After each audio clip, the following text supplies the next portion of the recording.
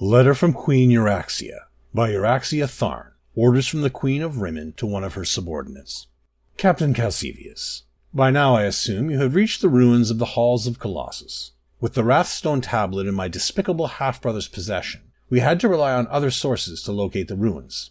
Luckily, we had the resources of Rimmon Palace at our disposal, which is why you were able to beat Abner to the hidden location. From this point on, it is imperative that you follow the plan I outlined for you and your team exactly and without any deviation. Allow me to reiterate my exact orders. I know how you prefer to improvise when you're in the field. Resist those urges and do as I say.